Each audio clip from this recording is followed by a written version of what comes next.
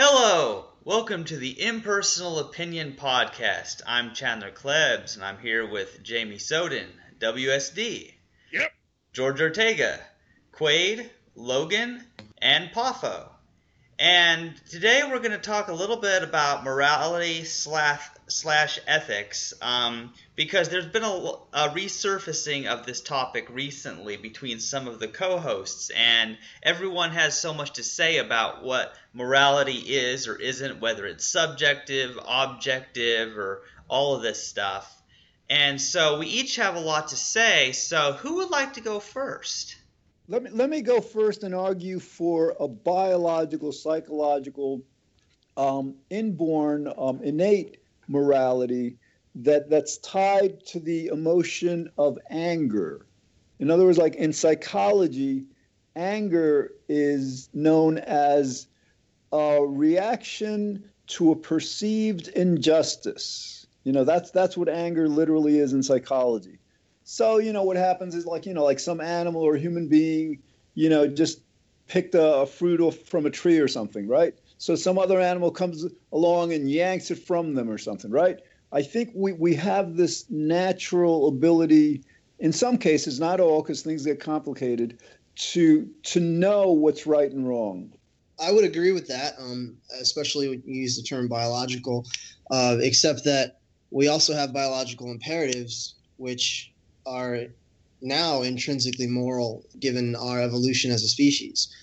So where someone would come in and there would be like the perception of like of an offense or someone infringing on your territory or making googly eyes at your girlfriend, and you're going to like react as an ape or a primate would, and that is your biological imperative to do. But nowadays, like, since we're Homo sapiens, highly evolved, hominids, we're not going to react on those impulses. So we have, well, some of us still do, but. Okay, Papa, wait a minute. I think what would happen is like we would still experience the emotion and the moral judgment that what's being done is wrong. But I think what you're saying is that we wouldn't necessarily act on it. We wouldn't necessarily become aggressive or hostile. Absolutely. Right. So our morality has developed further. So what I'm trying to say is it's not just biological, and we can't always listen to our biological imperatives. Otherwise,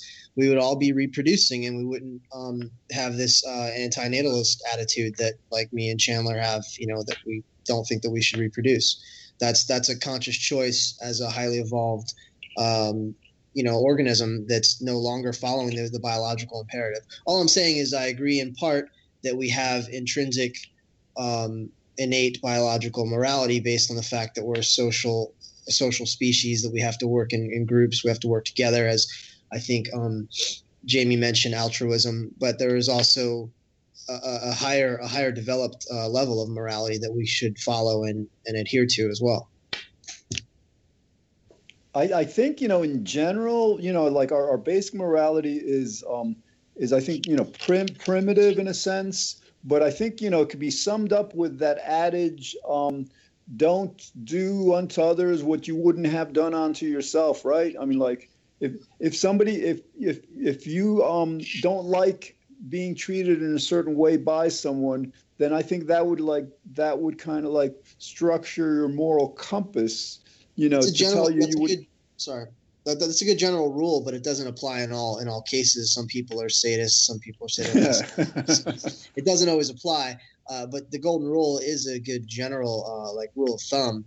I would say, and I just unloaded all of this on to Chandler. I sent him my excerpts from my book, wherein I have this personified anthropomorphic vision of nature that imparts a new set of commandments to the main character of the book. And all the commandments, it's almost like a rewriting of the 10 Commandments, and it's like the highest system of ethics and morality, basically, that's attainable, and it all revolves around biocentrism. So I would say, even beyond the hedonistic imperative, beyond the the desire to avoid pain and seek pleasure, beyond our innate imperatives, we need to have a biocentric attitude, and biocentrism should be the structural basis for all morality and ethics. And if you guys aren't familiar with that, I'm not talking about Robert Lanza's book, The Biocentric Universe. That's something else. That's a little bit more in pseudoscience.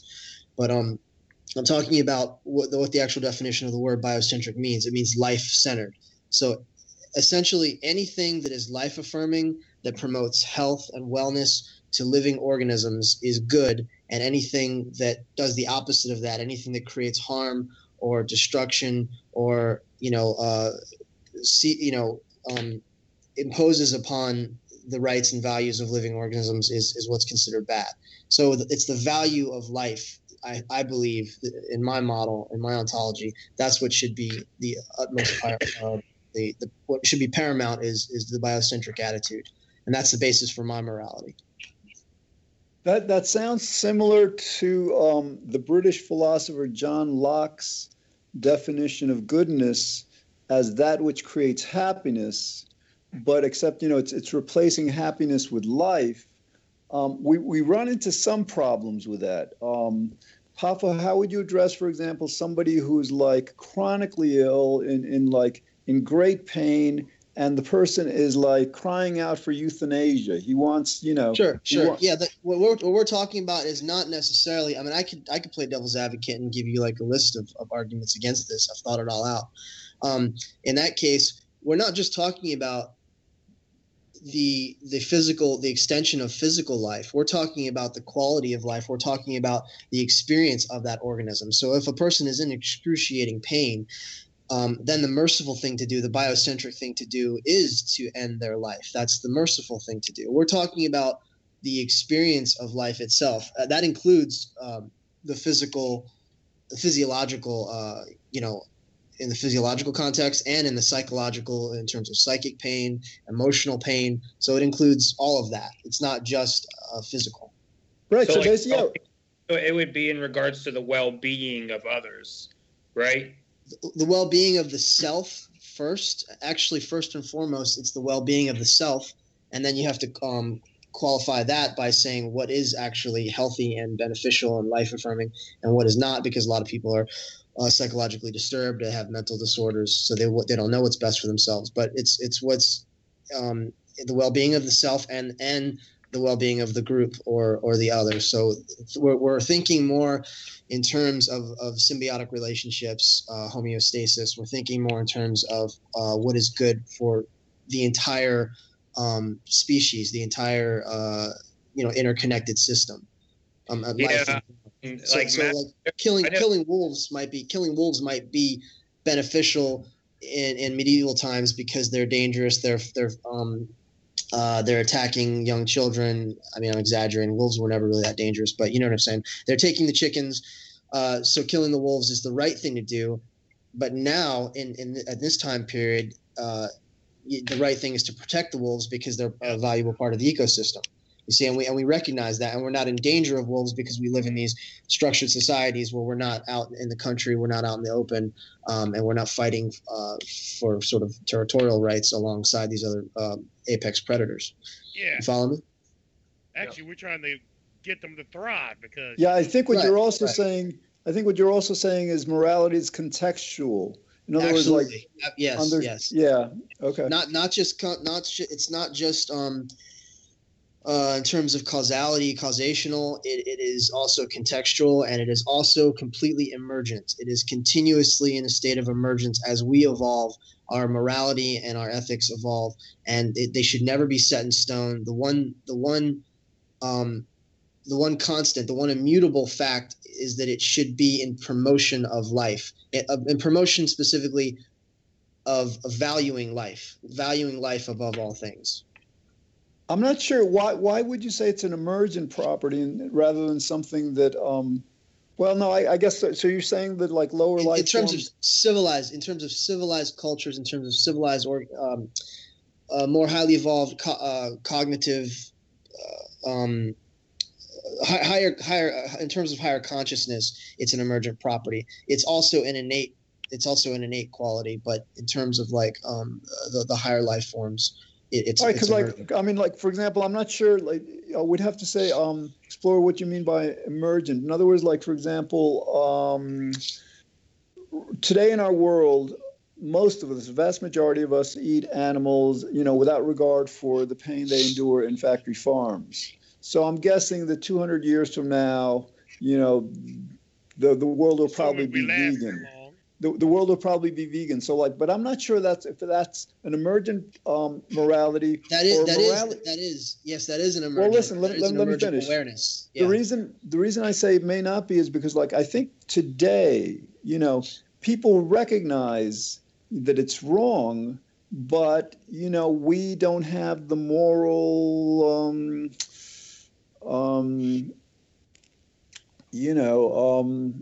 compass. We're not our conscience isn't strong enough. It's not like that we don't recognize that it's wrong. It's like we just.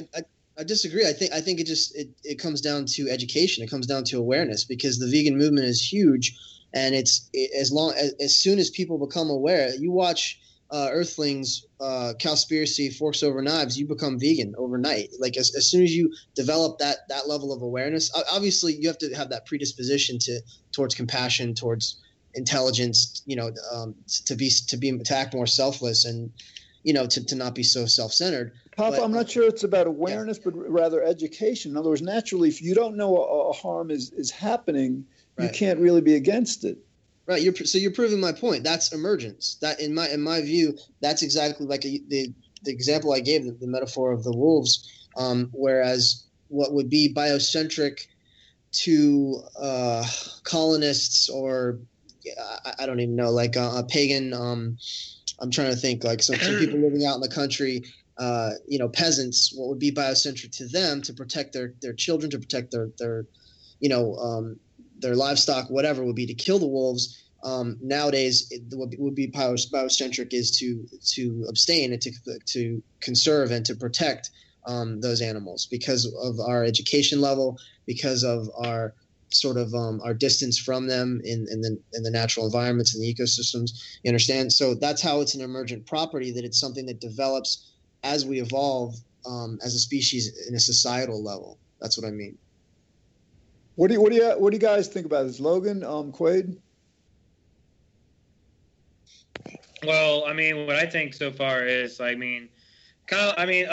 noticed that as some atheists, what they'll posit for secular morality is that as long as we can agree that we put the well-being of others first, then we can make objective statements about morality. We can say things are necessarily right or wrong based on the well-being of others. I do believe it is contextual, though. Well, why? I don't understand the focus on others. Above our own. Shouldn't it be equal? Shouldn't our welfare be equally important to that of others? I think it should be a systems model. I think it should, because what you have is this disparity. You're having this duality. If you think of us and the wolves and the fleas and the mice and the cats and the birds and the bacteria all as part of a system, then you can judge and create. You can create the proper distinctions, because I think Logan was, correct me if I'm wrong, was just kind of saying it as a that's almost like in like a backlash approach. Instead of being selfish, we need to think about others, because people have been selfish for so long. So It's kind of the polar opposite. We're trying to overcompensate for the negative behavior by thinking just about others, but it should be thinking about everyone, because we're all interdependent and interconnected in this system. Mine is a systems model that recognizes all. I think I've mentioned this before. Whereas I would take out the cockroach if I could. If they were little babies, I would kill the roaches for my own sake, for sanitary purposes. But I would maybe catch the fly and let the fly go because I can, and it doesn't hurt me. I would not eat the animals because I can eat fruits and vegetables. But if a bear is attacking me to preserve my own life, I would fight to kill the bear. So you understand, it's completely contextual and just dependent on. It goes back to valuing life overall, just the intrinsic nature of life forms that they have this divine quality, and then you base it. You have to be the judge in each and every situation. But you can't say all wolves are evil. Kill all wolves when you see them. You can't say kill all bears. You can't even say let all life forms live. you have to just respect and honor life in a general sense, and then make the judgments given each situation. I'm going to challenge the life component of it philosophically. I mean, personally, I believe that life is valuable, right? But in a certain kind of like logical, philosophical sense, let me challenge that. In other words, like, I certainly can understand how we want to. Excuse me. Are you challenging it Are you challenging it because you actually disagree? Or you're just going to play devil's advocate? I'm challenging it. Well, it depends. I mean, okay, go ahead. Part of me like agrees with what I'm saying because it's logical. The other part, has kind of like taken the attitude that life, is an inherent good. So I'm not really sure, but the idea is like, with pain and pleasure, certainly what creates pain is bad. What creates pleasure and happiness is good. But what's the reasoning behind, the moral conclusion that life is good? Because life is the conclusion of existence of the universe. That I just had this conversation with Logan yesterday. It was pretty in depth. It was pretty good, actually. I wish we'd recorded it. But life is the penchant of the laws of nature. The forces of nature bring about life. So I deduce that life is what the universe cares about. Therefore, life is the most important. And that also coincides with my biological, as you said, my intrinsic innate desire to help and to heal. And my sympathetic neurons when I see someone suffering, and I would seek to mitigate that pain.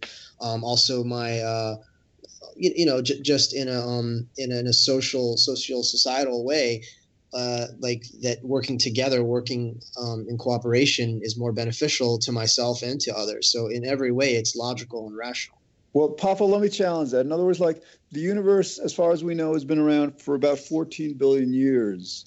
Life has been around for about 3.5 to 4 billion years.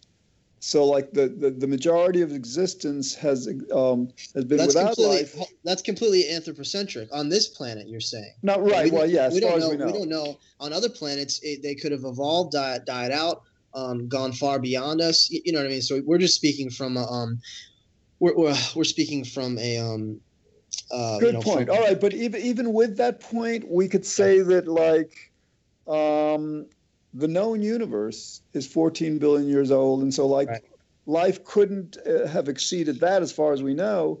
And then our logic tells us that there's an eternity of time before the known universe and an eternity of time after. And yes, you're right, we can't know whether there was life or before and after the universe, but I still don't get the I don't get the logical defense. Why life is the most important.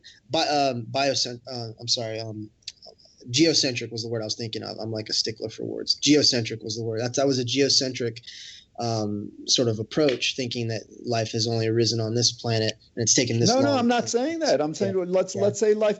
My personal belief is life has to exist, abundantly throughout the entire universe.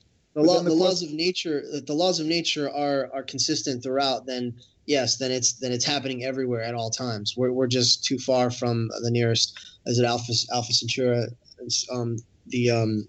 What's it called? I'll just research that planet. Proteus B, I think. I know. But what's the argument for concluding that life is good? In other words, like one argument can be made, Pafo, that without life there's no pain. Sure. And we're getting into antinatalism, which I did my homework on because I just joined that group and I started to realize that there's this whole movement of people who feel the same way as me and Chandler. They want to stop reproducing. What you're saying, right, is the argument that what is better, kind of Ecclesiastes, whether it was Solomon or whoever wrote it, that better is those who have not yet been born to not experience the pain and suffering that goes on under the sun.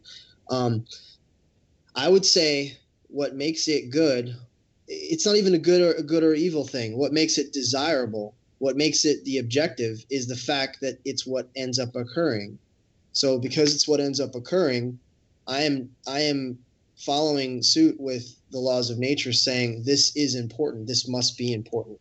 At the same time, the vacuum of space, the emptiness, the millions of years that it was just bacteria, the millions of years before that, that's also good because that's part of the process. But if this is what the culmination of existence has led up to this point right now, and this planet is filled with an abundance of life, and because of the laws of nature, life seems to be the penchant probably everywhere else, then I would say it's a pretty good estimate to say that life is the most important thing. That's why it's biocentric.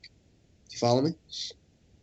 Well, yeah, I mean, my challenge to that might be that, life as we know it necessitates pain, whereas like there might have been like a quote unquote consciousness within the universe before life began, and after life, let's say, might end on this planet or in this galaxy, whatever, that might be more desirable. I would say experience. I hope you can follow me because I'm following what you're saying, but I would say experience is actually trumps it. Experience itself trumps what is, and within that experience, pleasure and fulfillment and joy and peace and happiness are what is most important and desirable. You're saying, say, the Omnia or the Dios before it became the universe didn't know anything, didn't know pleasure from pain, didn't know up or down, and that was better because I always come back to this. I know you say that existence. No, actually, I'm not saying that, Papa. Creates pain. Papa, I'm not saying that. I'm saying that. Yeah. I'm saying that like that. Yeah. Life, biological life, is what gives the opportunity for pain, right, as well as pleasure, of course. But what I'm saying is that like what preceded life might actually might have had a different mechanism for pleasure without inviting any pain. I know we talked about this once before. I'm saying that you cannot have pleasure without pain. You can't experience anything without having its opposite or its contrast. You have to have that contrast. And I'm not necessitating pain. I think we should avoid pain. I think we should create anesthesia. We should methods of homeopathic or drugs, medicinal things to do to alleviate pain, and we should strive toward ending pain and suffering and even death. I agree with that, but I'm also saying that in a qualitative sense, you could not even know the value of what joy and happiness and peace and pleasure are without first experiencing its opposite. There's no way to do it. You can't have a blank canvas and say this is good. It's nothing. You have to have there has to be contrast. There has to be some distinction. My response to that would be to ask you, like, whether you remember ever having been dead, and then like, do you value life? Because it seems like we value life, never having experienced death. No, but I value life from this from the sensational experiences that I have, and I value it due to the seeing the cessation of life, of seeing death and the end of this experience. I'm not arguing with you. I'm not saying that non-existence or oblivion. I'm not saying that existence and perception and life is better than oblivion. I'm saying within the experience of life is more valuable. Within the experience, within the context of life, like the experience of oblivion is no experience. And whatever the universe was before it became the universe, I'm saying it wanted on a personified level, it wanted this. Otherwise, this wouldn't have happened. So there's something valuable about life. Let's get some more views. Quaid, what's your take on this? I think he left the call somehow. Oh, I see Jamie, Logan, and W. Oh, all right. So Chandler, what's your take? Yeah, this has been very interesting so far, with what you talking about, the pleasure and pain in life and stuff. And it's interesting to think about, because when we think of life, we think of consciousness, don't we? I mean, we think of awareness of consciousness at some level. And so it does seem like with being aware of things, that comes with the pleasure and the pain. And yet we all want the pleasure without the pain, and I say, why can't we have pleasure, no pain? Like, I would have liked it if the universe had allowed us to just feel pleasure, and instead of having pain when something threatens us, that we just die painlessly if we're going to die.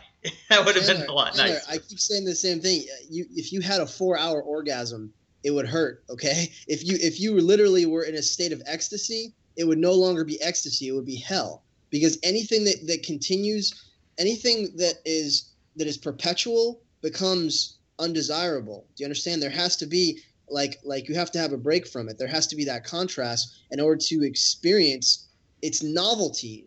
I keep coming back to this. Novelty and experience are the prime directives of the universe. And within that novelty and experience, to the organisms, the life forms, the manifestations that are engaging in the activity, obviously pleasure and pain and joy and happiness are preferable, and that's what we should move toward. But what I'm saying is, like, you wouldn't even know what pleasure is if there was only pleasure, and you would probably get sick of it. I mean, we know this. The grass is always greener on the other side. People never like where they grow up. They always want something more. They crave novelty and new experiences. I'm saying that change and variety, like, that's what makes life worth living. That's the entire purpose, is to experience something new. Well, Yeah, Papa, but we can have we can have a variety of experiences without experiencing pain, though. No. See, Chandler, you're speaking from this point right now, knowing what pleasure and pain is. I agree with you. Let's move forward from here and try to avoid pain and try to eliminate it. And I think George had talked about this. He's talked about this many times before. But I'm saying, if you never experience pain, if you never experience pleasure or pain, whatever you experience continuously would not be desirable. That's what I'm saying. Papa, let me challenge that. So you said, 4-hour orgasm would ultimately be painful. But I mean, if you apply that, reminds me of that there's this spider out there that does bite you and does give you a 4-hour painful erection before it kills you. Yeah. Jesus. That's the first thing that came in my mind while y'all That's said funny. that. Like, what the hell? We won't explore the visuals that we think of. Long-lasting Viagra. But all right, Yeah. but the thing is, like, if we apply that, we can apply that argument to life and say, well, like, if a 4-hour orgasm is going to, like, result in pain, how about a 10-year life? That's got to be agony. I guess I'm using it because it's such an extreme example, but obviously your body contracts and you tense up, and you understand what I'm trying to say. There is that contraction and that rush, and then it's the release and the relaxation afterwards that makes it enjoyable. The only reason an orgasm is enjoyable is because of the climax factor of it, and then the release. Let's change gears for a second here. A sneeze is like an ejaculation. It's the same thing. A sneeze is a form of ejaculation. So you go, and then you let it out, right? Well, what if you were only breathing in and trying to get those particles out of your sinuses the whole time? Or what if you were only sneezing and sort of ejecting and erupting that the whole time? Either one would be painful. It's the contrast of the two that makes it a kind of, what's the word? I'm drawing a blank. It's a utilitarian. It's a utilitarian purpose for it to happen that way, and that's what makes it necessary. Is the contrast of those two things, of the heightened elevation of it, and then the release. And so what I'm saying is, if you always had the elevation, if you only had the one, you would be unhappy with that, even if that was what we would term, from our perspective, pleasurable right now. You follow me? Well, I mean, something I think we need to keep in mind here is that there's not absolute pleasure and absolute pain. There is degrees of pleasure and there are degrees of pain. And something I'm curious about is, if pain didn't exist, would that necessarily follow that there's only pleasure? I mean, have you seen that movie? I think it's called The Final Sense. or something like that, and it's got Ewan McGregor and that chick from Penny Dreadful, and they slowly lose their senses. I think starting with the sense of smell, and then I might have this backwards, but then it's like touch, and then taste, and then and their hearing, and then eventually they go blind. And in the end, what they realize is the greatest sense is like love, is like experiencing. And he kind of literally goes through this. They show you like the world and how society is responding and reacting to losing each of these sensations. It's like a global pandemic, and then they lose each sensation, and then with each sensation they learn to appreciate the next sensation, and they compensate, and then at the end they have no sensations except their emotions. It's just very interesting. It's totally like relatable to what I'm saying. What you guys are saying. Like, speaking of sneezes, and he sneezes. No, but I mean, like, I'm still curious though. Like, if we removed pain entirely, would that necessarily follow that there's only pleasure, or is there something? From where we are right now, from right now, moving forward. Sure. If we removed pain right now, I think humans, I don't think it would be healthy. If we removed all pain, I think we would become careless, and we would become sort of apathetic, and there wouldn't be, I think pain is an instinctive, necessary aspect of this experience. I think that well, that's not necessarily what I'm asking, though. I'm asking, if there was no pain, would it necessarily follow that there's only pleasure? That seems to be reasonable, by definition. If there's no pain from this point on, no, there wouldn't be pleasure. There wouldn't just be pleasure, because what creates pleasure is the up and down. It's the roller coaster. It's the up and down. But what we're saying, I mean, like, we're starting with the premise that there's no pain. I mean, you can't say if there was no pain and then say that it would be painful to have no pain. That's a self-contradiction. Yeah, I think, but he's starting from right now, from our experience right now. No, I know. I guess I misunderstood that part, because I was just thinking of, in general, if there was no pain, would it necessarily follow that there is only pleasure, like in general? I mean, it just depends on the experience. So we're talking about a human being, an animal. We're talking about life overall. What are we specifically talking about?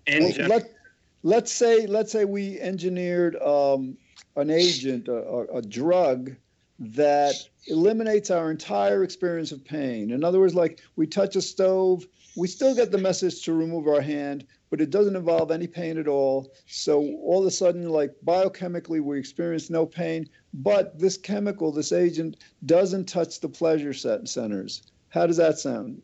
I think, I'm not sure if this answers your question. I think that it would make us irresponsible. I think it would make us, we would end up hurting ourselves as children who are born with this disease, that they don't have the nerve endings, the nerve centers are damaged, and so they get bruises, they get cuts, they get scrapes. They don't realize when they're hurting themselves. I think it's in the experience of this visceral, tangible life, as living biological carbon-based life forms.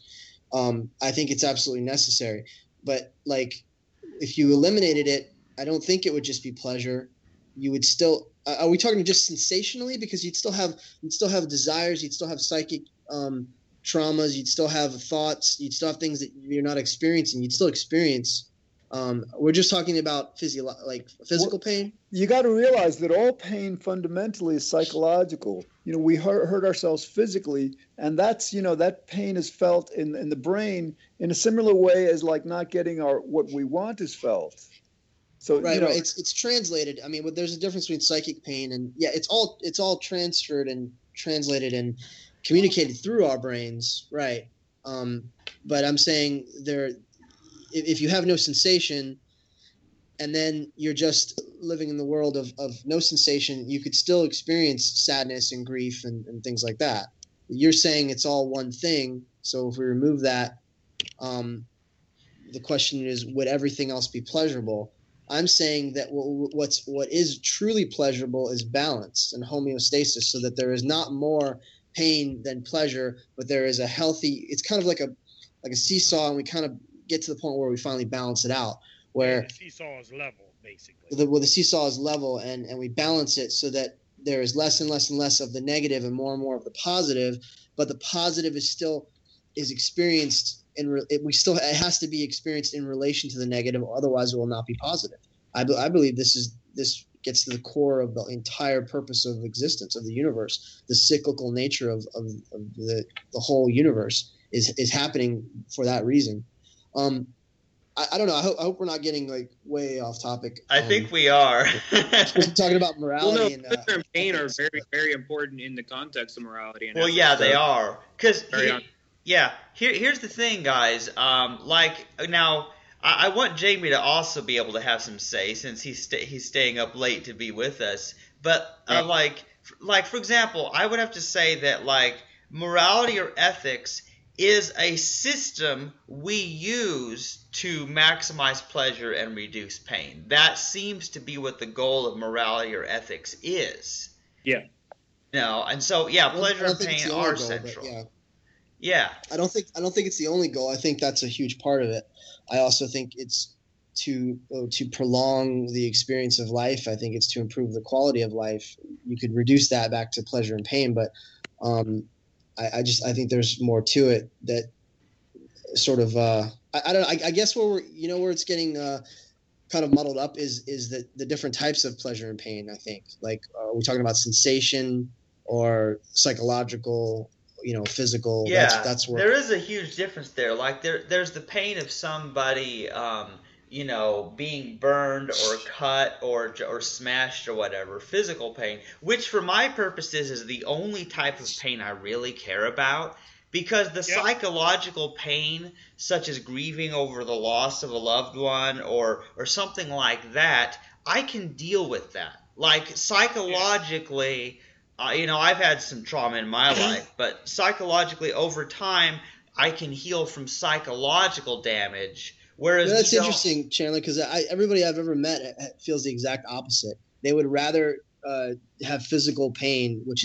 seems much more temporary, and than psychological, than emotional trauma and stuff like that. Every person I've ever met says the exact opposite. But I'm not saying you're wrong. That's just your experience. Right. Well, it's interesting because here's what I look at it is that a large amount of my psychological pain is by knowing the actual physical pain that all the animals, humans included, on this planet are experiencing, and especially for the dumb reasons that they are.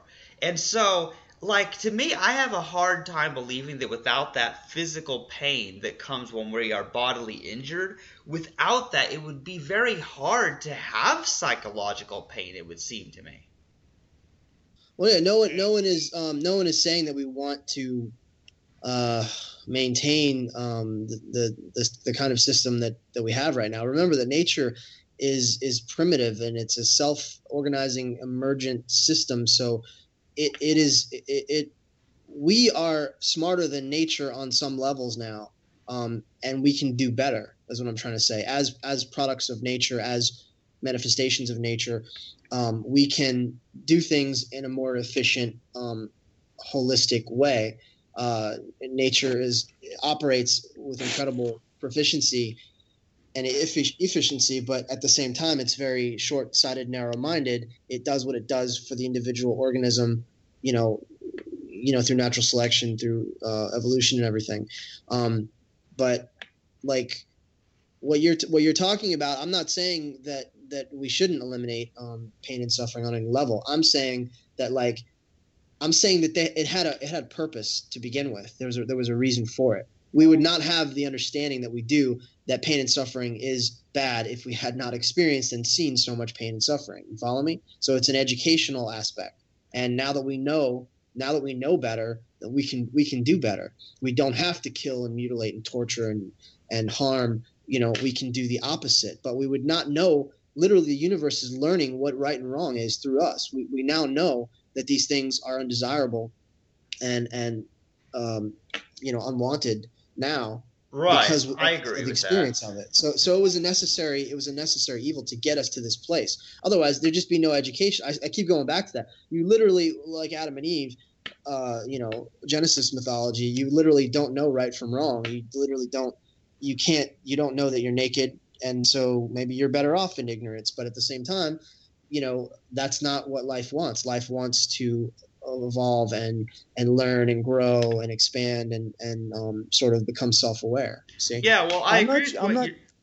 Yeah. I'm not sure our morality as human beings is superior to that of nature. I think we can argue for the opposite. For example, nature can be very violent, vicious, but that violence, is very temporal. It doesn't last long. Compared to, for example, like, we torture people for, put them in cages for years, and like what we do to animals. Or animals, yeah. George, no, human beings, we are superior to nature in terms of morality, and at the same time we are absolutely the most detrimental force in terms of morality simultaneously. Nature is incredibly primitive and brutal and cruel. It's also fair on a certain level. It's all about maintaining balance and homeostasis, but it doesn't care about the individual at all. We care about the individuals and the whole, and human beings absolutely are the first. Well, let me ask: Are we saying? Yeah. Because like we're saying that we care because we experience ourselves caring, but are we saying that the universe doesn't care because we haven't discovered a mechanism that would explain that caring? The universe begins to care as its individual constituent parts begin to care. So as each species, as each biological organism learns and develops what morality, ethics and morality, that is the universe collectively learning morality. But from the beginning, from the get-go, morality and ethics are an emergent property. There is a penchant to evolve, to self-organize, to sustain, to adapt, survive, to reproduce, to multiply, to spread out, to sort of manifest in all these different forms, and that's it. It's a general system that's embedded. It's a general kind of programming that's embedded in, where all that matters is that life forms will arise and emerge in as many forms as possible, in as many different ways as possible, to ensure that they live as long as possible. And now it's so that we can have a higher quality of that existence. Like, whereas in nature it does not have its own morality. Its morality is developing through us. Well, I mean, are we limiting that conclusion to this one universe we know of, or would we speculate that any previous universes might have had morality even more superior to ours? Part of my philosophy is to only address what is practical and relevant to the human condition. So I don't even speculate because it's irrelevant right now. All that matters right now is what applies to this Earth, this planet, the biosphere, the ecosystems, human beings, and all non-human animals. So I would say that whether there's a multiverse or not, what existed before or not, this is what we're dealing with right now. So this is what we should focus on. So I don't know if that answers your question, but I'm saying, yeah, no, that's good. That's good. It's irrelevant. It's nice to speculate, but it's completely irrelevant because we have enough to deal with right now. We got enough on our plates.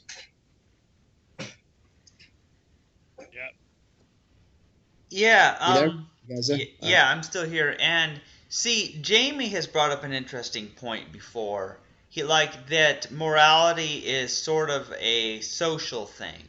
Whereas if you're alone, you're the only life form, you're stranded on a deserted island, then it doesn't seem like, rules about how you should treat others, for example, doesn't make sense if there are no others.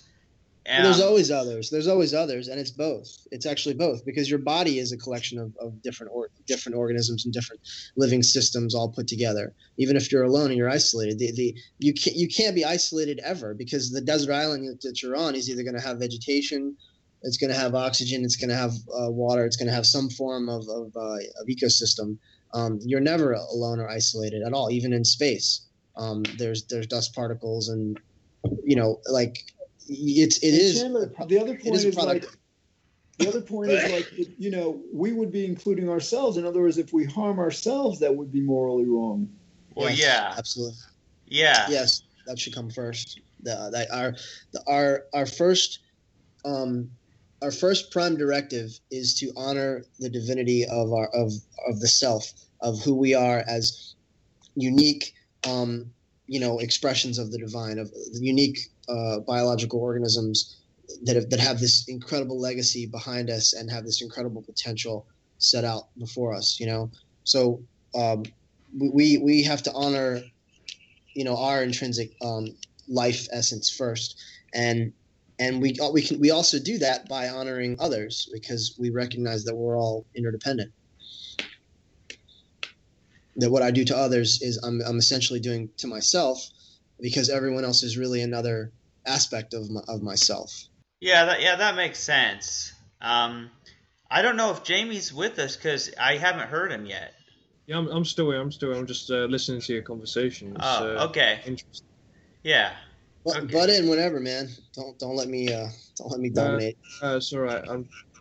What I would say to that though, if you're alone, there's not an obligation to, towards other people, because if there's no other people, then hate or love become meaningless. You know what I mean? Hate and love, you said? Hate and love? Yeah, hate and love become meaningless if there's no other people and stuff. Well, there's always other life forms though. There's always other life forms around. So for as long as we don't get into a nuclear war and stuff like that, yeah. Right, but again, so these scenarios, would they ever apply? I mean, if we're just speaking in a philosophical sense, I would say that there's never a moment where we're disconnected from other aspects of the whole. So, I would agree with you, Jamie, that it is a social facet of our experience. And it's also a biological imperative. It's also an emergent property that is developing as our education levels rise, as our consciousness becomes more and more acute and aware of of the big picture. Our morality also grows and changes, and it's completely it's malleable. In that sense, it's always going to be. It should never be stagnant. It should always be in a constant state of emergence, because life itself is always moving and shifting and transforming and changing. So, but you see how everything that I say, I relate it back to life, because just by studying biology, by studying life, you can understand ethics and morality. I don't believe ethics and morality are a strictly anthropocentric concept. They should not be anthropocentric. They should be biocentric. They should not just be egocentric. They should not be geocentric. We always have to look at the greater picture, and you can do this going inward as well in the micro world. That we don't just live in a world that's made up of the things that we see. We live in a world that's also filled with microorganisms. So if we don't wash our hands before surgery, for example, the person that we're working on is going to get an infection. So we have to be acutely aware of how the system is interconnected and how there are germs that live and grow everywhere. So everything that we do is dependent on having that greater perspective. We can't be myopic about any of it. And I wanted to say something else I mentioned earlier. If anyone questions this concept, this idea that the goal of life, that the penchant of life is to exist and grow and thrive, that life is the most important thing, just take a piece of fruit, take any little piece of food, any little scrap of anything, and just leave it out for a week and see what happens. You always have mold. You always see the growth of microorganisms and fungi and bacteria, and that's the given. You can even in space, you can have no oxygen, and the little water bears survive. The little tardigrades, they survive. And what I'm saying is, life is the norm. It's the inclination of existence of the universe. Even though there are vast distances where there seems to be no life, the laws of nature effectively provide the tools necessary to create more life out of that nothingness. All right, guys, this has been great, but I got to get going. But continue. It's an excellent discussion. Okay. Okay, George. Take care, man. Yeah. Hey, Papa, did you say that tardigrades can survive without oxygen? Sure. Whoa. Yeah. That leads to an interesting idea. Yeah, they can they live in space. They can live in sulfur. It's crazy. They shrink down and they deflate their bodies, and then when they get wet, they come back. They come back to life. It's amazing. They're called extremophiles. There are extremophiles everywhere, and again, this is like what I love those guys. They're a great little model, a good symbol for what I'm talking about. You know, for the inclination of life to always exist in some form or another. I have no doubts whatsoever there's life on Mars in microbacterial form, or you know, under the giant the glaciers and the frozen lakes of oh crap, I'm drawing a blank again. Somebody help me out. Who knows astronomy and stuff? Is it the frozen moon? I think one of Jupiter's moons. Yeah. Yeah, well, yeah, the idea, like, I don't remember. Of it. Just keep talking. I'll think of it. Yeah, well, I remember reading something about tardigrades. Europa. That's it, Europa. Yeah. This is what happens when I write and I don't talk to people, so my mind is always. Well, these kinds of life forms that can live in extreme conditions are called extremophiles, right? Right. I remember hearing in the David Attenborough documentaries about them, and there's these things at the bottom of the deepest oceans called tube worms, and they open up the possibility of like life forms existing very deep underwater, even when there's like no sunlight or anything. You know, they live off the sulfur and this toxic fumes. Yeah, absolutely. See, we just define life, you know, carbon-based life as we understand it, but that's just our limited perception. I think life comes in trillions and trillions of forms, every possible scenario that could be. Everything you could ever think of actually has already existed on this planet. It's incredible. Like if you look at any of Hegel's drawings, and just of I forgot what they're called, but they're corals and all these amazing like designs and structures. I mean, like life wants to exist and diversify, and so again. Getting back to ethics and morality, the most important thing is that we let life do what life wants to do, and that's to exist and thrive. And with the least amount of suffering, you know, with the greatest, you know, potential for fulfillment, and you know, and sort of like whether it's psychological, emotional, physical, you know, joy and pleasure that it can, because that's what it wants. I mean, life wants to thrive. So that's my imperative, and that's like my basis, like for everything. And in terms of valuing and respecting that divine principle that's in everything, that, you know, you, like I said, take a piece of cheese, take a piece of food, whatever you want, like, and just leave it out. And what ends up happening? Life arises from that. Life is attracted to it. It grows off of it. It grows in the most inhospitable conditions, just like Jamie was talking about. Yeah. As long as temperatures aren't in the too extreme, you know, like near absolute zero, like in deep space, for example. Like as long as you have some thermal energy, you will have some life. Like sure, but what's happening? What's happening in deep space? You have comets and you have meteorites that are traveling, and they're carrying bacteria and stuff. And through panspermia, you have the same process. So to me, that's just to get to point A to point B. You know, that's just moving through. Seemingly emptiness and nothingness to it's just part of the process, because the forces, the cosmic forces, these incredible you know, clashes of energy and power and dust and thermonuclear reaction that are taking place at all times, you know, it's all part of the process. And besides all that, I mean, go beyond, man. Dark energy, dark matter, like literally the most powerful things in the universe we can't even detect, we can't even see. You know, it's in the spaces between the atoms that there is the most power and influence. So it's everywhere, man. It's on every level. Like fundamentally, there is power. There's movement. You know, and that's actually one of the things that qualify what life is. The qualities of life. One of them is movement and transition and you know, changing shape and form from one thing to another. That life isn't static. You know? Yeah. What I find very impressive is that even though Europa is so far away from our sun, it's still able to get heat from, you know, Jupiter's tidal friction. You know, when it orbits so close, it creates like a stretching of the core of Europa. Right. It gets its warmth from the core, from its own core, right? Yeah. Yep. Yeah. So there's huge potential for life there. We should be exploring our solar system, man. I mean, Titan, Europa.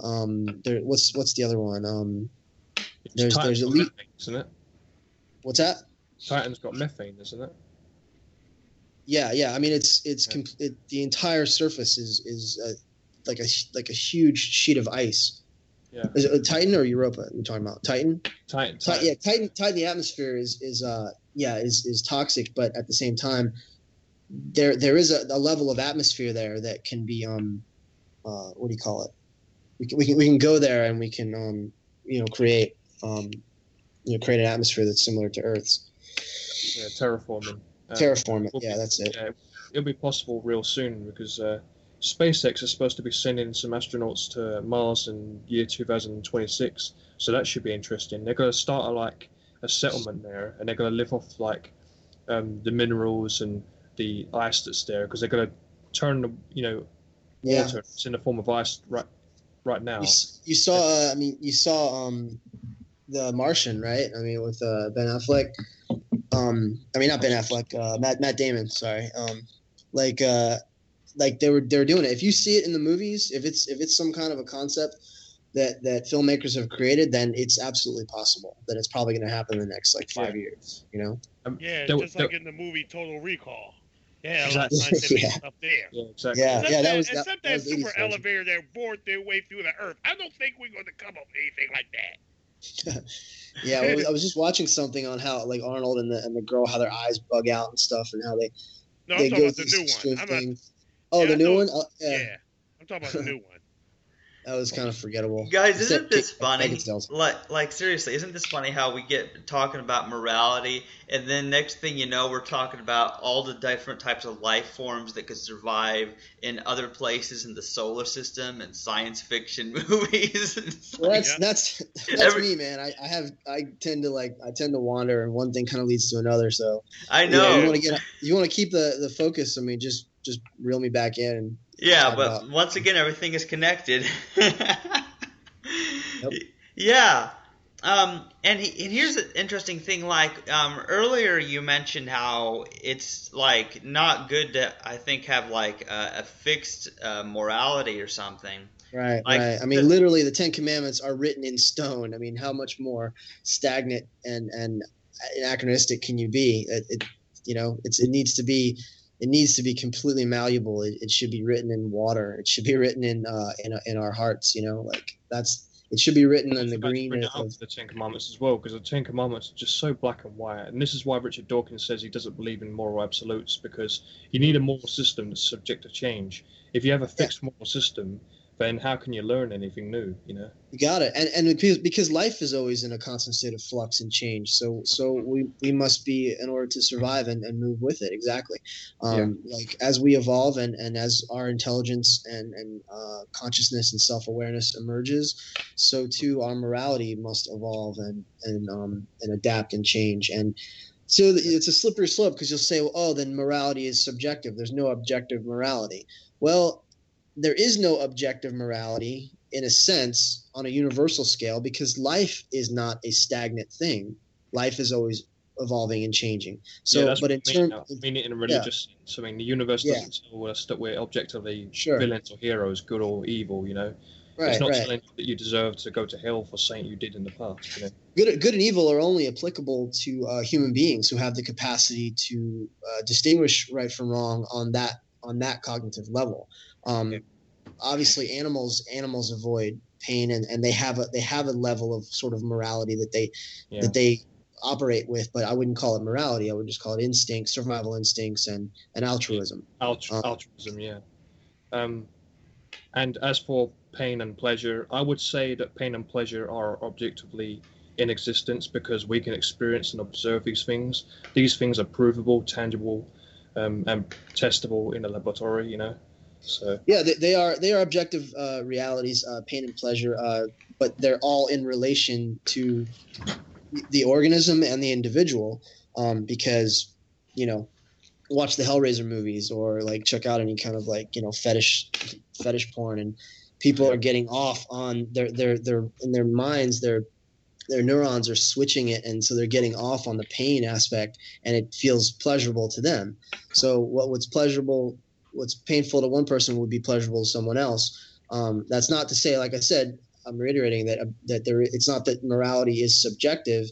There's a general sort of objectivity to it, and then on an individualized level, it should always go back to what is healthy, what is life promoting to the individual, to the species, to the environment, to the whole.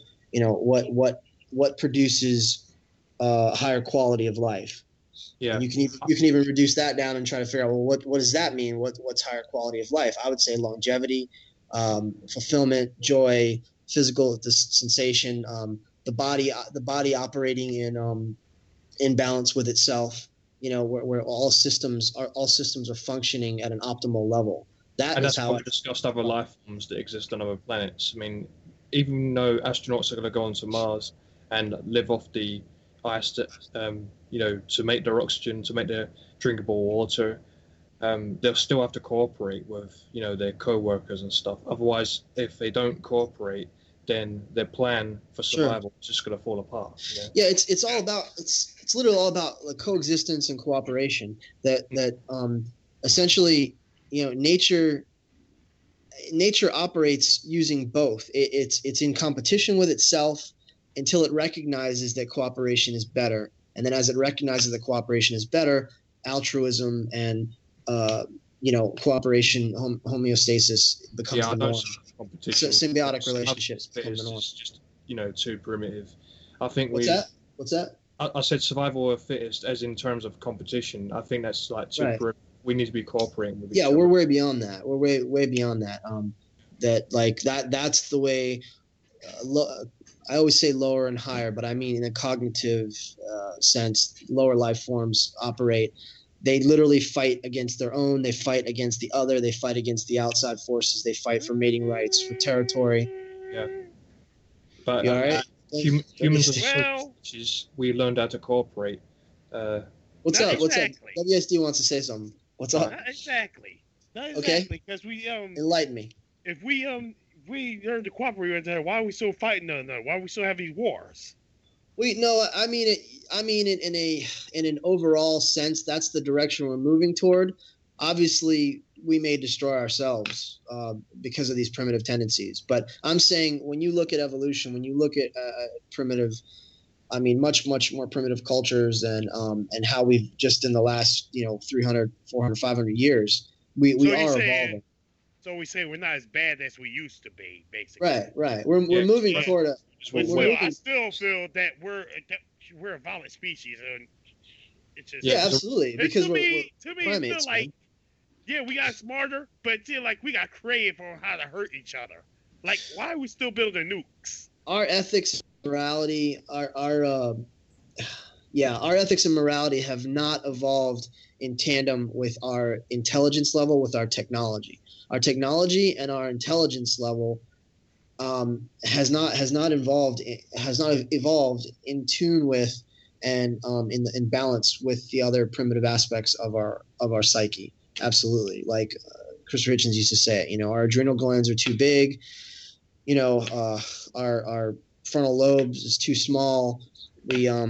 We're a chromosome away from a chimp, and it shows. And so it's because it's a process. You got to look at it, step back and look at it. It kind of starts and stops, and a kind of a jagged road that kind of goes in every direction, and whatever is successful works and whatever doesn't. And so look at it, the whole scale and scope of things. We are evolving. It's just a slow process, and we're right in the middle of it. Yeah, it's like Jeff Fresco says, though. If you use the scientific method, then people will learn that learning is an ongoing process. Who said that? Who are you talking about? Fresco. Yeah, right. Yeah, it's an ongoing process. I'm 100%. In agreement and accord with PJ and Fresco. Absolutely. Yeah. That those guys, like everything that they've talked about, everything they represent, is exactly the way we should structure our world. And even what Dawkins says, I mean, they say he's just like a snide British prick, but I mean, he's right. We need to intelligently design our society, our culture. There is no intelligent design. Well, I would disagree. I would say that's embedded in nature. The penchant and the potential for intelligence is always there. But it's like I was just saying before, that nature is cruel. Nature has no real morality, but morality has arisen from nature. We are nature. Remember, we are products of nature. So nature has morality. Every human being that thinks and feels and experiences, sympathy and empathy, that's nature showing its ability to express and exhibit morality. So and that's the higher primate we learn that cooperation helps us survival, because if you have competition and you go around killing people, then you're that much closer to extinction, right? So. Yeah, you read I'm sure a couple of you guys have read my article on the naturalistic fallacies in human evolution. That's competition was nature's way. That was nature's primitive way to get us to this point. Now that we're at this point, we can do better. We know that we can cooperate. We know that we don't have to. I mean, I had a cousin come live with me. I mean, here's an anecdotal story. I mean, really quick, who was from the Bronx, from New York, and everywhere we went, man, he was like, "What the fuck are you looking at? What are you looking at? Like, that guy's staring at me." I'm like, dude, there's just people walking by. It's nothing personal. He was so in that mode and engrossed in that fight or flight that he couldn't even stand if someone like looked in his direction. He took it as a front. He took it as a threat that they wanted to fight him or they had a problem with him. And so he was in that defensive. I mean, that's a human being living in the 21st century. So think about it. I mean, like we're still, kind of trapped in that primitive, survival mode, living according to sort of naturalistic laws. And we need, but yet within the structure of society, we can educate ourselves and we can rise above it. We can move beyond that. And now he's like a father of 3 kids, and he's like UPS guy, and he's a super nice guy, and he's a great family man and a great dad, and he has dogs and cats, and he's just like this lovable person. But because of his, and you get this, I know you get this, Jamie, because of his environment, because he was raised in the Bronx, because he was raised around a lot of like mafia and gangs, and always had that kind of had to always keep his guard up. He was responding, to his environment. He had to be tougher, stronger, and more have his guard up. Gangs as kids, they grow up in very rough areas where they're in tough competition with another person. Like if they were seen as a soft person or a weak person or whatever, I mean, they would constantly be bullied, or they would just get killed in an instant. So to survive, they had to be tough. That's the primitive survival mechanism is I need to survive, I need to adapt, I need to become a monster myself. That's all serial killers, all children that are abused end up being abusive. I think I just watched Halloween, Rob Zombie's Halloween 2. It was literally all about that, how he was actually he had given up and he wasn't going to kill, and then the guys came and they were beating him with a bat, and that's when he put the mask back on and he became that monster again. He was just like this hobo. I don't know if you guys saw Rob Zombie's Halloween 2. It was the That's exactly why when I go to New York or go to Philly, I live in Philly, there's certain areas I avoid. And it's not just as you said. I mean, your laws have to coincide with the nature of reality. If the laws don't fit the circumstances of which the person is in, then those laws will be violated always. Right. So say like you can't apply the ethics and the morality that we as philosophers what we would exhibit, what we would portray. You can't take that mentality, to South Central and some places like he said in Philly and whatever in the city and act that way. You have to literally adapt, or you're going to get killed, or you're not going to be smart. You're not going to be able to.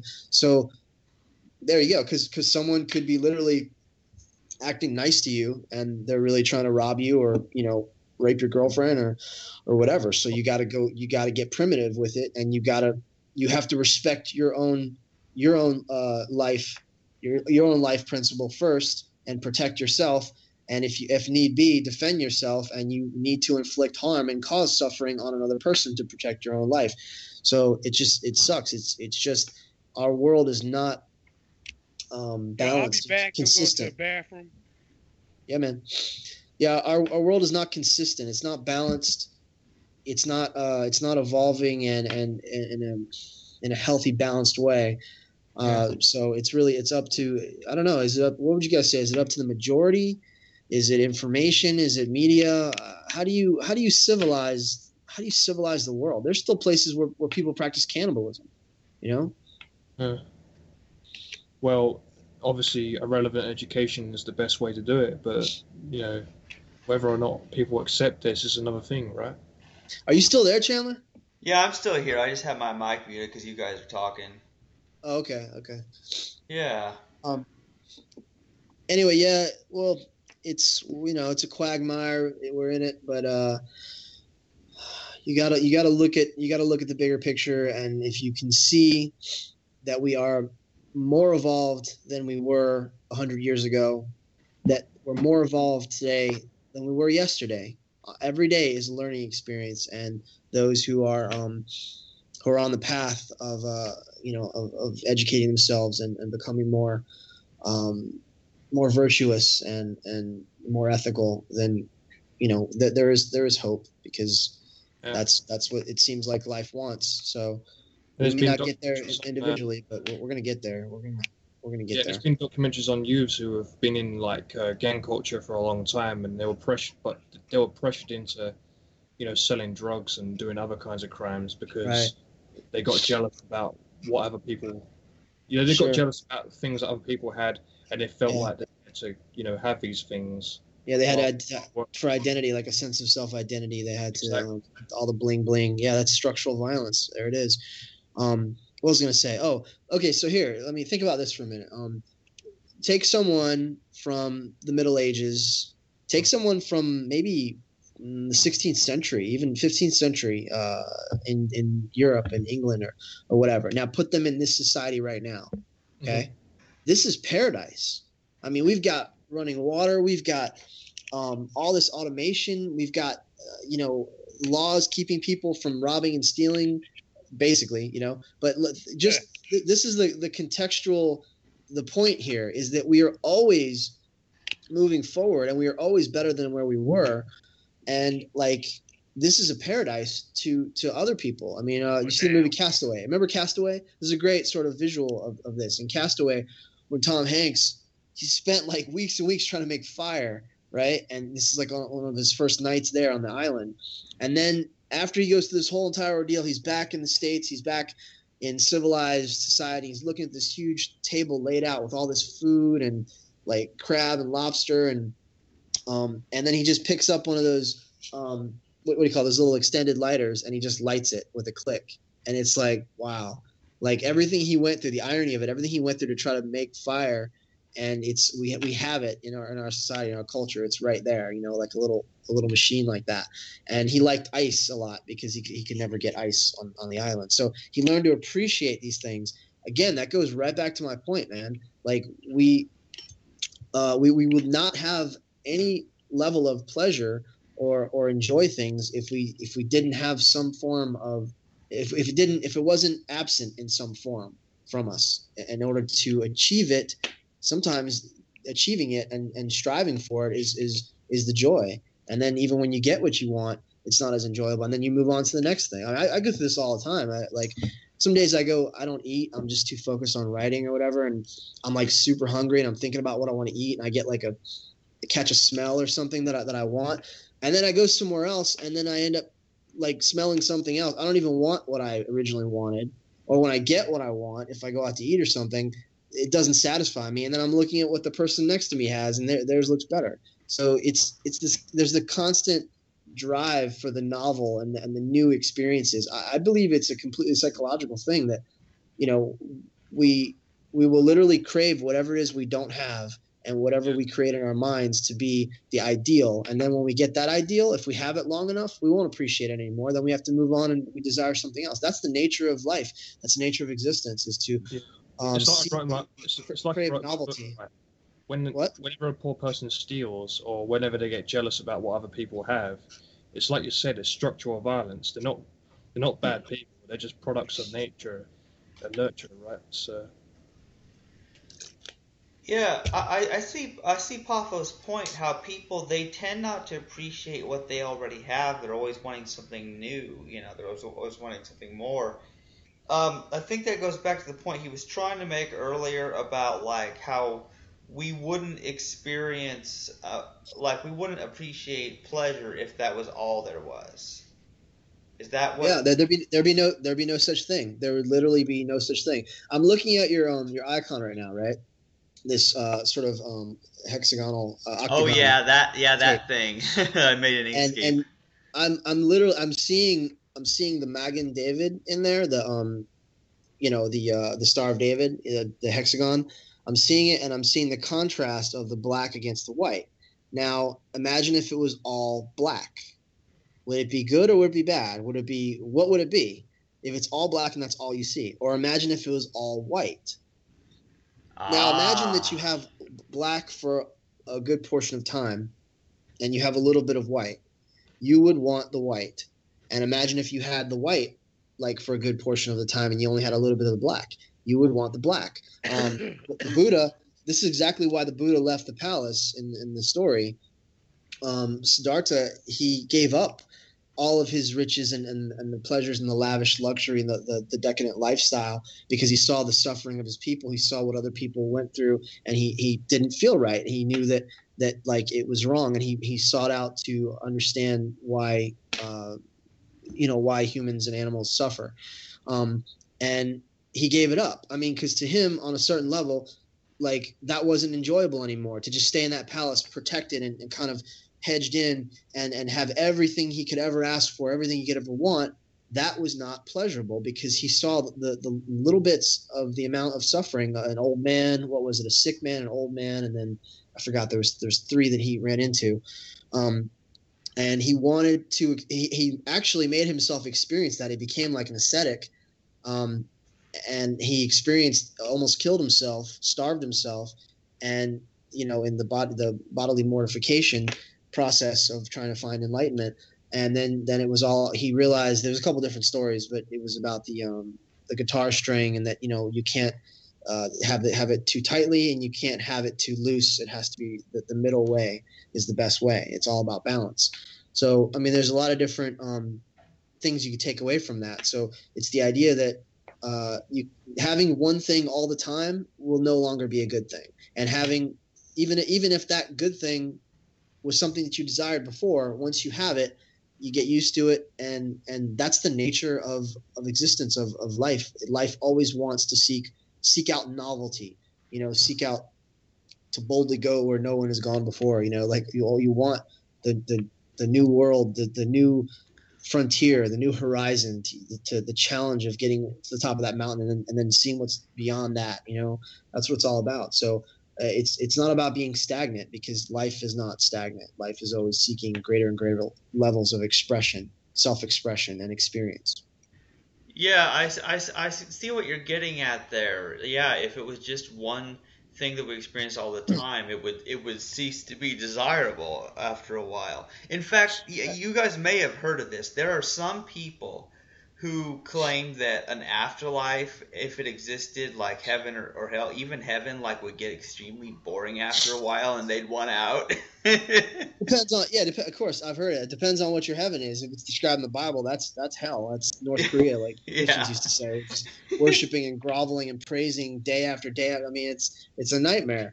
It's complete servitude. No, heaven for me is exploration, is being able to explore, to go beyond the boundaries of this life, to go beyond the boundaries of the body, to literally learn new things every single day, and this is very important, to create new things, to be creative, to literally express yourself and evolve and continue this process, this cycle of creation and destruction, which is what makes the whole thing possible.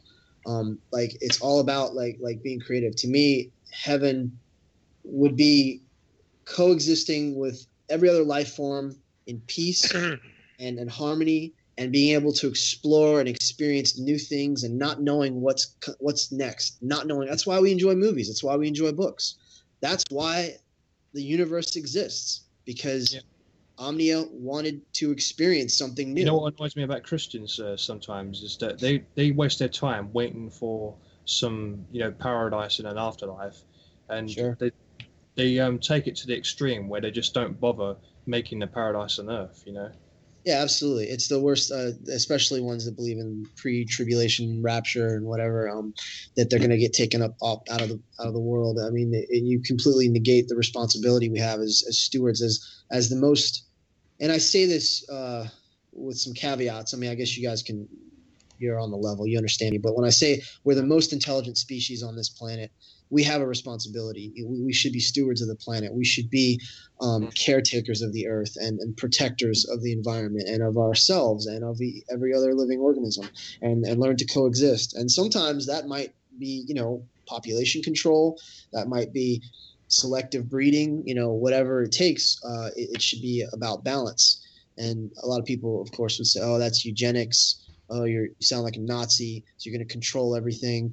But seriously, people just don't think this stuff through. They're too caught up in their biological imperatives and their cultural conditioning and their presumed ideas of what's right and what's wrong. As people, as meat eaters would say, we got to eat.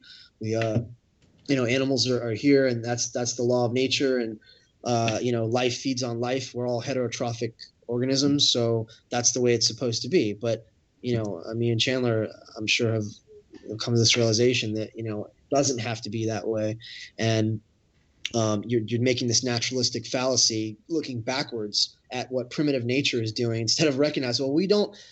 We brush our teeth, man. Like women shave their armpits. We wash our hair.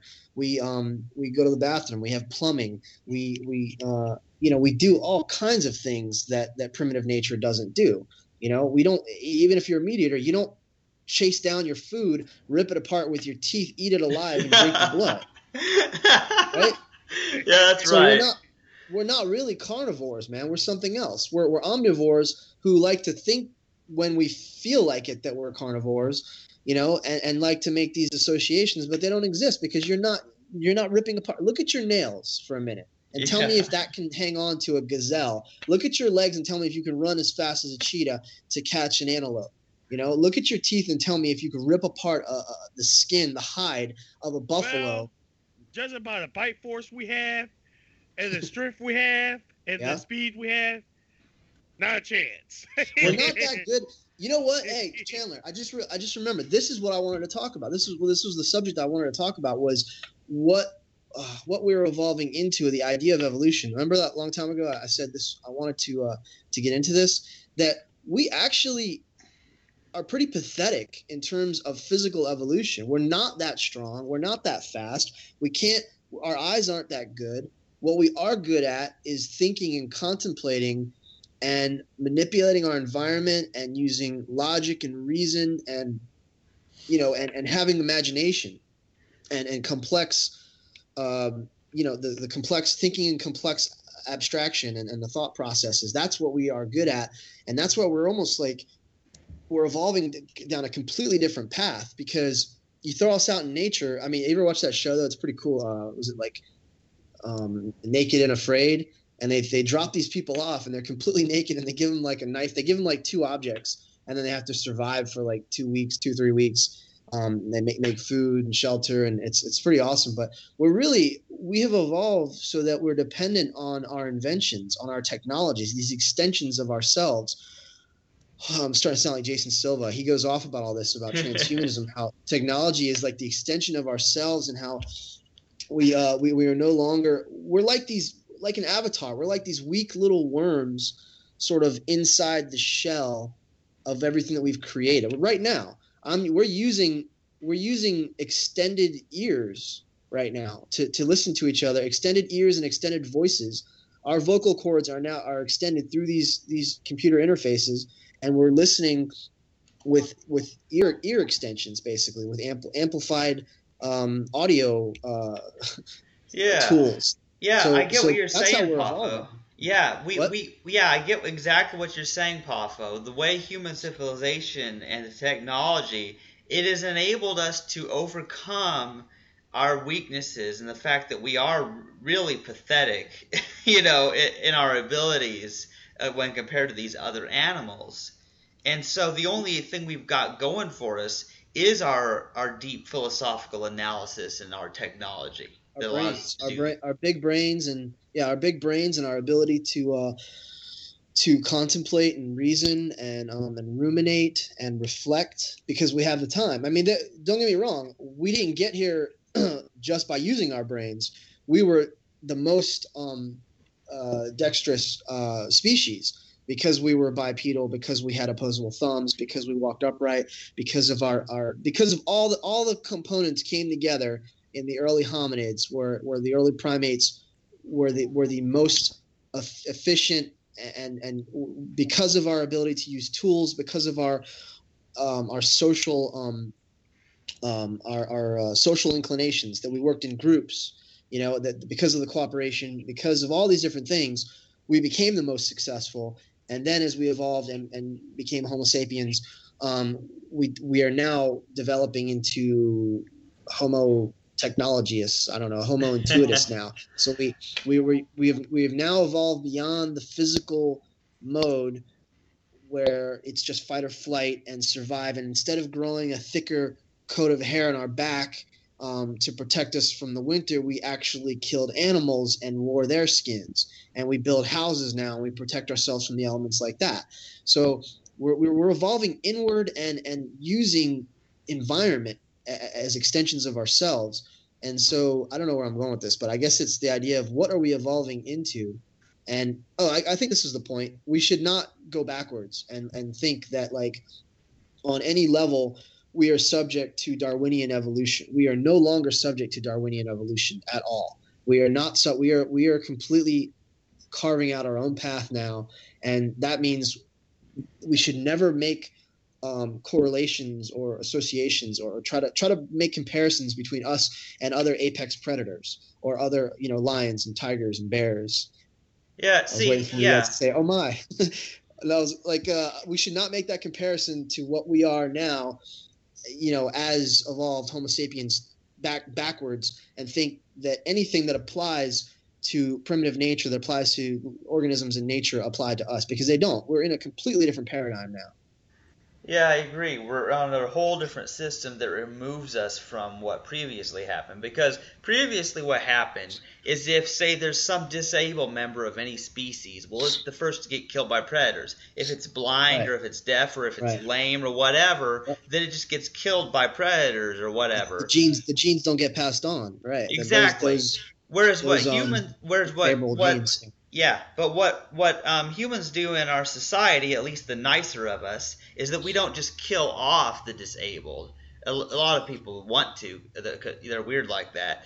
But we actually try to make it so that everybody, regardless of their situation, can experience some happiness, live out their life. Sure. It's part of the reason that we have the overpopulation problem. I mean, get this straight though: the Earth is not overpopulated with humans. Our societies, our cities are overpopulated. The Earth can sustain everyone right now and more, but it's that our cramped, congested cities and metro areas, and even in squalor, the places in poverty and in third world countries and stuff, are completely overpopulated in a clustered kind of congested way. But we could spread out if we could make use of all the resources. We could spread out and we could live comfortably everywhere.